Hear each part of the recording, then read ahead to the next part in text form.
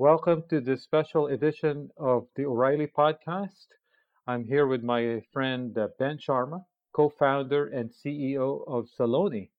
We'll talk a lot about some of the issues facing enterprises around big data, particularly uh, big data and business intelligence. So, welcome to this podcast, Ben.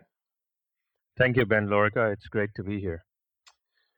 So first, I just wanted to kind of get a baseline of where we're at in terms of kind of the mainstream adoption or awareness of the term data lake.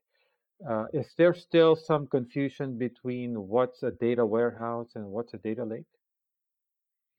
A very good question. So, we're seeing that more and more enterprise customers are increasingly embracing this concept of data lake, and they have a very clear distinction. Sometimes they would call it like landing zone, sometimes they would call it data hub, sometimes they would call it data lake.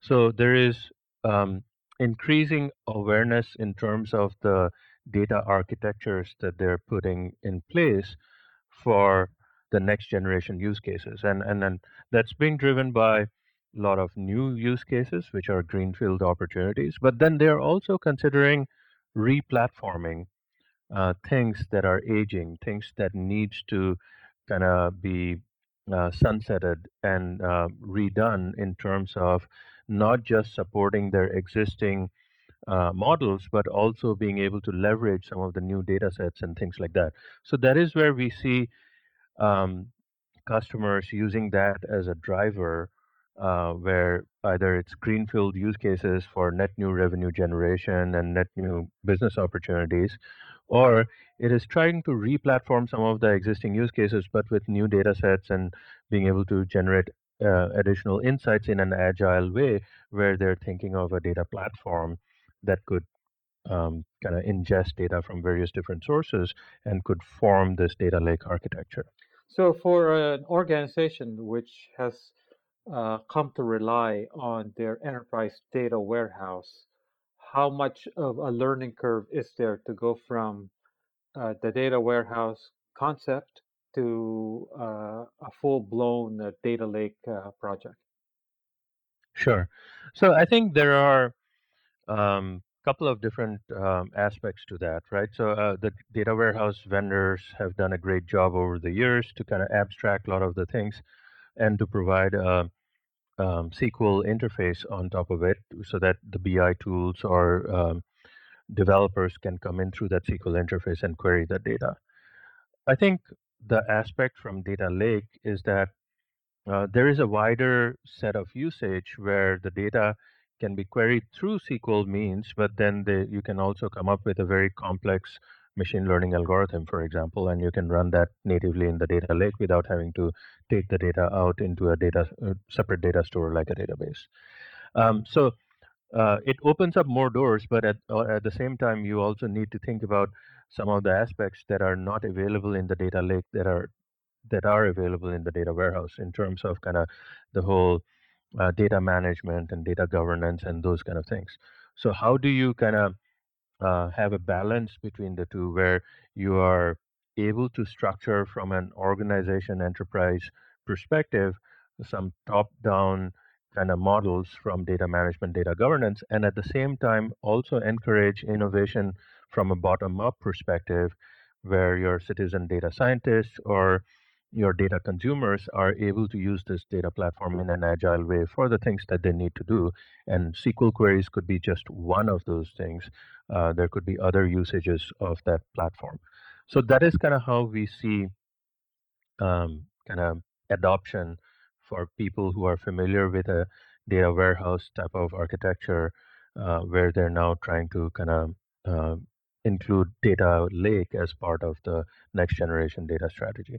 So tools and platforms like what you folks have built at Zaloni obviously help drive adoption, but I suspect there's still somewhat of a learning curve, right, in terms of people who come from that enterprise data warehouse background to these more modern architectures and kind of this wider variety of data sources that you described. Sure. Yeah. I mean, there is change in mindset that needs to have because now you may be not thinking about kind of the data integrity up front and the data quality things that you used to rely on a data store like a relational database would do as you ingest the data. You're able to kind of get the data in very easily without all those checks and balances. So you need to think about how you would then enforce some of those things as needed for driving different use cases and get kind of good data to drive the insights that you need. So you need to think about those and the tools and the platforms that needs to be in place to kind of enable those kind of use cases. So, are you seeing anything in terms of data stored in the data lake? Is the nature of the data stored uh, evolving over time? Sure. Yeah. I mean, one of the trends we have seen is that the data lake, the driver for the data lake will be one or two use cases for which the data may be very kind of enterprise oriented and they're bringing in data from existing data sources, but they're trying to break down those silos and are able to create a rich data model that they couldn't do very easily in their existing data environments. But then, once those one or two initial use cases are successful, it opens up a variety of other use cases where now you may be bringing in completely unstructured data, like bunch of raw text, for example, and like in a healthcare setting, you're then doing, say, feature or entity extraction, and then trying to kind of map it to a taxonomy model, and then associate it with electronic medical health records, so that you can know what is in the physician's notes, which were blobs of text that was brought in as part of what you're capturing in your clinical information system. So that's like one of very good use case that we're seeing where being able to create a rich data model based on some of the unstructured data, like physician's notes, along with structured data like EMR records coming in from a Epic or another EHR system, to create something new that you couldn't do before is interesting. So, you're a grizzled veteran of the data landscape, and I think for a while now, we've been hearing about people using unstructured text, as you described it in the healthcare example. So, is this becoming more common now, Ben? I think unstructured text without very specific business insights that you can use in a constructive manner for specific use cases is challenging. But if you have unstructured data, but you have very specific outcomes that you need to get out of that unstructured data, is getting more and more common. One of the things we have seen in the past is that some customers would try to mine a lot of unstructured data to do sentiment analysis. But in the end, if you don't have a business value that you can get out of that sentiment analysis to actually drive business outcomes, it becomes challenging in terms of adoption and being part of the core set of use cases that you're building on the platform. So, in other words, you end up generating these sentiment analysis reports, and people stop paying attention. Yeah, the thing is, what happens next? You always need to think from a business perspective. What are the things that you would do if you had, say, sentiment analysis? First of all, how good they are, how reliable they are, and then how would you take that outcome and drive change in the organization or drive change in how your customers are experiencing your service so that they are able to get better service or better customer experience end to end. So I think those things needs to be thought out in terms of the end to end business impact that you'll have out of a use case for the use case to be successful in a Hadoop environment. That's why I actually like that example you cited, which is from healthcare, and you have entity extraction, and you can immediately see that there's some value in that, taking unstructured text, in this case, maybe notes from physicians, and Hmm. mining them for these entities, and just getting a sense of trends and stuff and things like that. Right, and then there is a very kind of important use case hiding there, right? So um, a lot of these EMR data and then healthcare clinical data gets coded for certain conditions and things like that. But the doctor may have put in some notes. So for example, a patient is coming in for diabetes and they're being treated for diabetes and so on and so forth. But the doctor may have put in something in the notes that may also augment the fact that this person doesn't just have diabetes, but they also have XYZ conditions, which may create more complications and things like that. So, being able to extract that information, being able to augment it with an existing record, and then being able to do something about it in terms of raising a flag or checking them for more things before you discharge the patient so that you do not incur penalties in readmission of those patients are the things that actually make impact from an outcome perspective for a patient care or from a business perspective where you're not fined for readmissions because you're able to provide a better outcome and thereby reducing the readmission risk. I know another vertical that you have done some work in is finance. So, are you comfortable sharing some uh, use cases from that sector? Oh, sure. I mean, one of the things, I mean, there are multiple use cases in finance, right? One of the things that we are seeing in a very repeatable manner is this whole compliance with the Basel Committee Oh uh, yeah, yeah, for, yeah. for banking supervision. We just had a long blog post about that in terms of how these modern architectures can really help you with compliance, but also probably extend your capability. But one takeaway for me is how complex these regulations are. Yeah, so it's not that bad actually if you when you try to kind of peel the covers and get into what exactly is needed. So think about this. It's very simple. What Basel Committee for Banking Supervision, BCBS 239, says is that if you are a financial services institution and you have multiple lines of businesses where you're taking on risk, whether it's mortgage, whether it's retail, whether it's investment banking, and others, you need to be able to bring in all this risk data together to create a consolidated risk profile of your institution so that you can decide how much capital you need to carry so that if there are macroeconomic downturns or whatever, that you do not go into an environment where you're at risk of insolvency, that you have enough capital to kind of offset the risk that you're carrying across different lines of businesses. Because each line of business will do their own risk calculations and own risk modeling and then have own capital And they requirements. But may then, even have their own IT systems.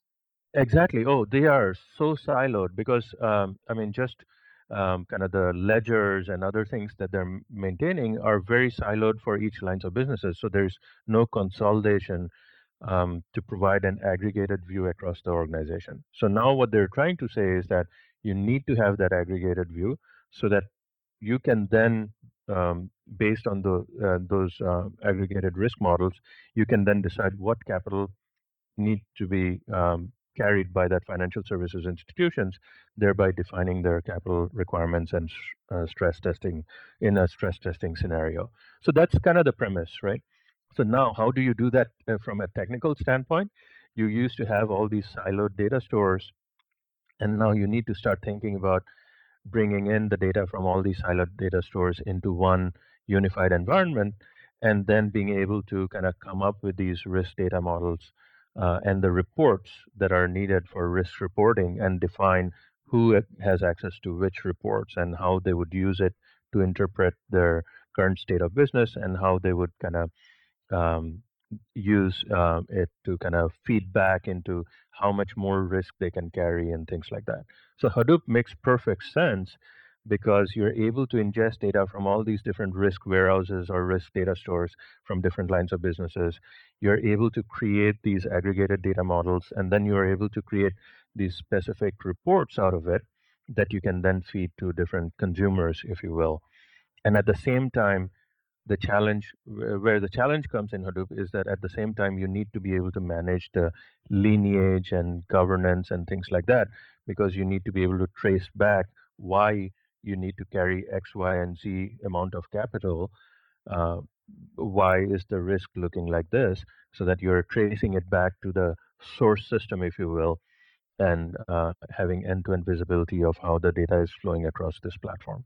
And my understanding is that also in the past, it was hard for you to get a real clear estimate on the bank-wide risk because you had all these silos, Yes, with Hadoop and Spark and all of these tools, you can now easily make these calculations.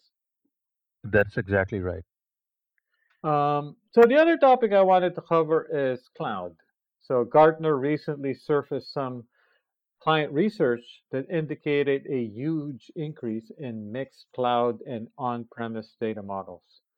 What are you folks at Zaloni seeing in your client base? Yeah, that was an amazing piece of research, which I think kind of opened the eyes for a lot of people, because everyone, when they think about big data and Hadoop, they're thinking, okay, how do I build an on-prem cluster and use this infrastructure and use this distribution and so on and so forth. Um, but what they found out is that majority or significant amount of these deployments are now happening in the cloud, and more importantly, there is a significant portion of them that are hybrid with a cloud to ground strategy that a lot of these organizations have, as Gartner calls it. So basically, there are on prem clusters and there are clusters that are being spun up either on demand or somewhat statically by different lines of businesses So, what's the in the typical cloud. situation there, Ben? The clusters that get spun up on demand just do kind of periodic calculations, or what's the Yeah, so there are a couple of different trends there, right? So one trend is that there is a lot of data that has been generated from outside the organization. So think about this: a car manufacturer has their own enterprise data sources on who their customers are, what their manufacturing data looks like, and so on and so forth. But as these cars get smarter with sensors and things like that, they are starting to send data back to the car manufacturer. So that is not a problem that these car manufacturers had to deal with earlier. But now there is, as they sell each car is generating so much data that they need to be able to consume and provide analytics in terms of being proactive in terms of service maintenance, being proactive in terms of various other things that they're providing as a service. So in order to consume all that data, wouldn't it make sense to have, say, cloud-based infrastructures? Because this is all data that is being generated outside your core enterprise environment. But at the same time, you still want to kind of have a view of what's going on across your fleet of vehicles that you're selling, or what is going on across your different product lines. Is one year of a model having more problems than other years of models? Do I become more proactive in terms of recalls and things like that? And can I do recalls more selectively? So that I don't need to recall all 60,000 cars. I'm recalling 1,000 cars that have a very specific issue in a particular batch number that is not related to all the cars. So in those scenarios, we see a very good fit for what could be a cloud to ground model where you have the on-prem um, big data platforms with all their core enterprise data sets, but then you also have the cloud-based platforms, and a lot of these cloud-based platforms can have a kind of distinction between the compute and the storage layer, where the data that is being fed from these vehicles or those devices or sensors can be written into the storage layer.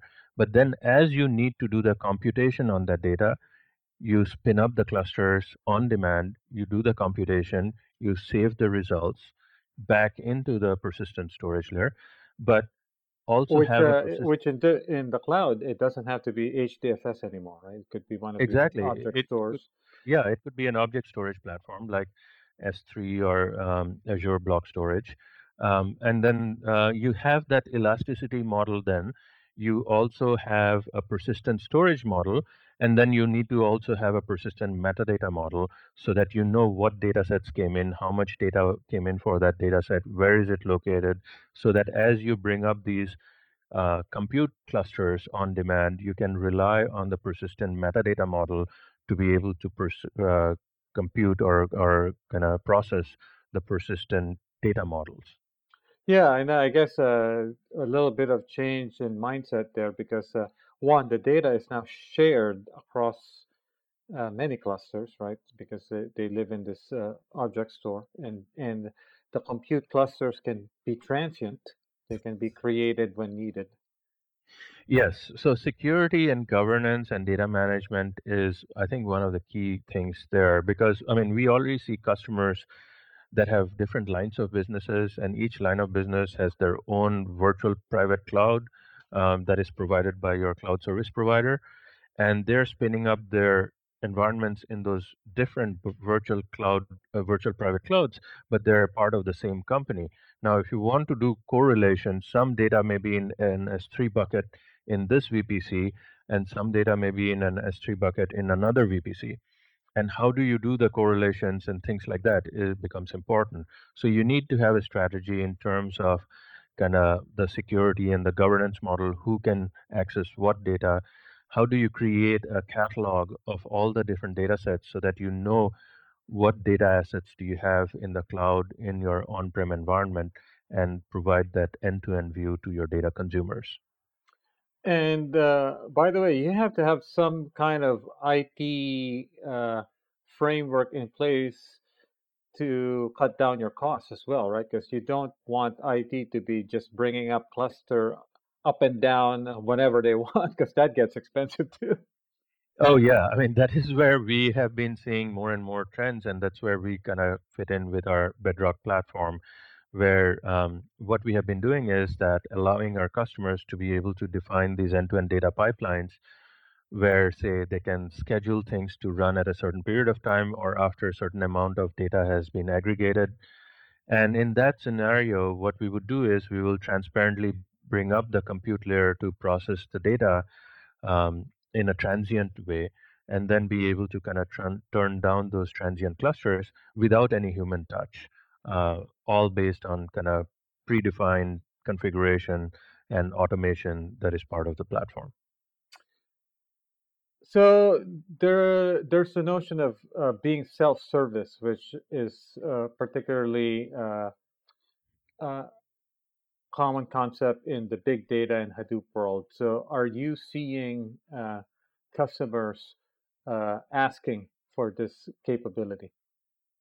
It's funny that you bring up. I mean, I just had like two calls today. In both calls, one of the key themes was that we want to provide data as a service to our consumers as we build the data lake platform. How can we do that, right? So what we're seeing increasingly as a trend is that as these data lake architectures are being put in place, um, that is still a technology function, still an IT function to bring in the data, to kind of hydrate the data lake, if you will, to be able to do the analytics, to be able to provide it to the data scientists, to be able to write code and deploy their models and kind of examine those models. But one of the things is that how do I bring in my business users closer to data lake? And that is where we see this self-service and citizen kind of data consumers being able to consume the data in the data lake, do their own transformations, do their own enrichments of the data, being able to create the insights, and then being able to publish the new insights back in the data lake for sharing across the organization is an important trend and is something that is key for these data lake initiatives to be successful. But Because but also once you get the requires. I think it will also require some kind of cultural shift in the sense that in the old enterprise data warehouse days, when there was this kind of blessed data source, and then people would run queries against this data source, and maybe they would get roughly the same answer. So now there's also the possibility of people getting different answers, but I think that's okay because people are exploring. and then they can, as long as it's something that's reproducible, they can check each other's work, right? Right. And then if you think about it, who is who used to bless them? So I mean, there used to be a central authority that The high blessed them. priest of IT, Right. Ben. Exactly. So can you democratize the blessing process is something that needs to be thought about, right? Because okay, the central data authority or that office kind of having control is great, but the thing is they have to, because the volume of the data is growing and different types of data is growing, they don't have control over all the data sets that is being brought into this environment. So for them to be blessing every single new data set that is onboarded is going to slow down the innovation and the agility that is needed from the platform. So I think a good mix of top down approaches of data management and data governance, along with a bottom up kind of approach from a ratings, from a crowdsourced kind of governance model, is something that needs to be thought about as part of the data lake management. So I'd like to close by talking about something that's actually quite popular in the Strata plus Hadoop world community, which is real time or near real time. I know that one of the things that has changed a lot in the last few years is these technologies, like what you folks have at Zaloni, the combination of Hadoop, Spark, and a few other things, have given people tools to do near real time decision making. Whereas before, maybe reports get refreshed once a day, now they can get refreshed in minutes. And that really changes uh, things for people. For example, for media companies that can now really look at results of campaigns in near real time. Yeah, so definitely. I mean, being able to consume data in a near real time manner and also be able to process the data to drive the insights in a near real time is a real use case, right? So there are multiple of those use cases that we have seen. But then also, I think you bring up Spark and other things. Being able to, as you think about self service and being able to bring in business users, they have certain expectations on kind of latency and being lower based on their experience previously in the data warehouse or the traditional database world. So as you bring in those consumers with their favorite BI visualization tool, there is need for a low latency serving layer that can run on top of the data lake environment in a converged manner so that you're not shuffling data back and forth between the serving layer and the processing layer, so that that becomes kind of the reference architecture for the data lake in the future. Well, this has been great. And thank you, Ben Sharma, for joining us today. Thank you, Ben, and great talking to you again.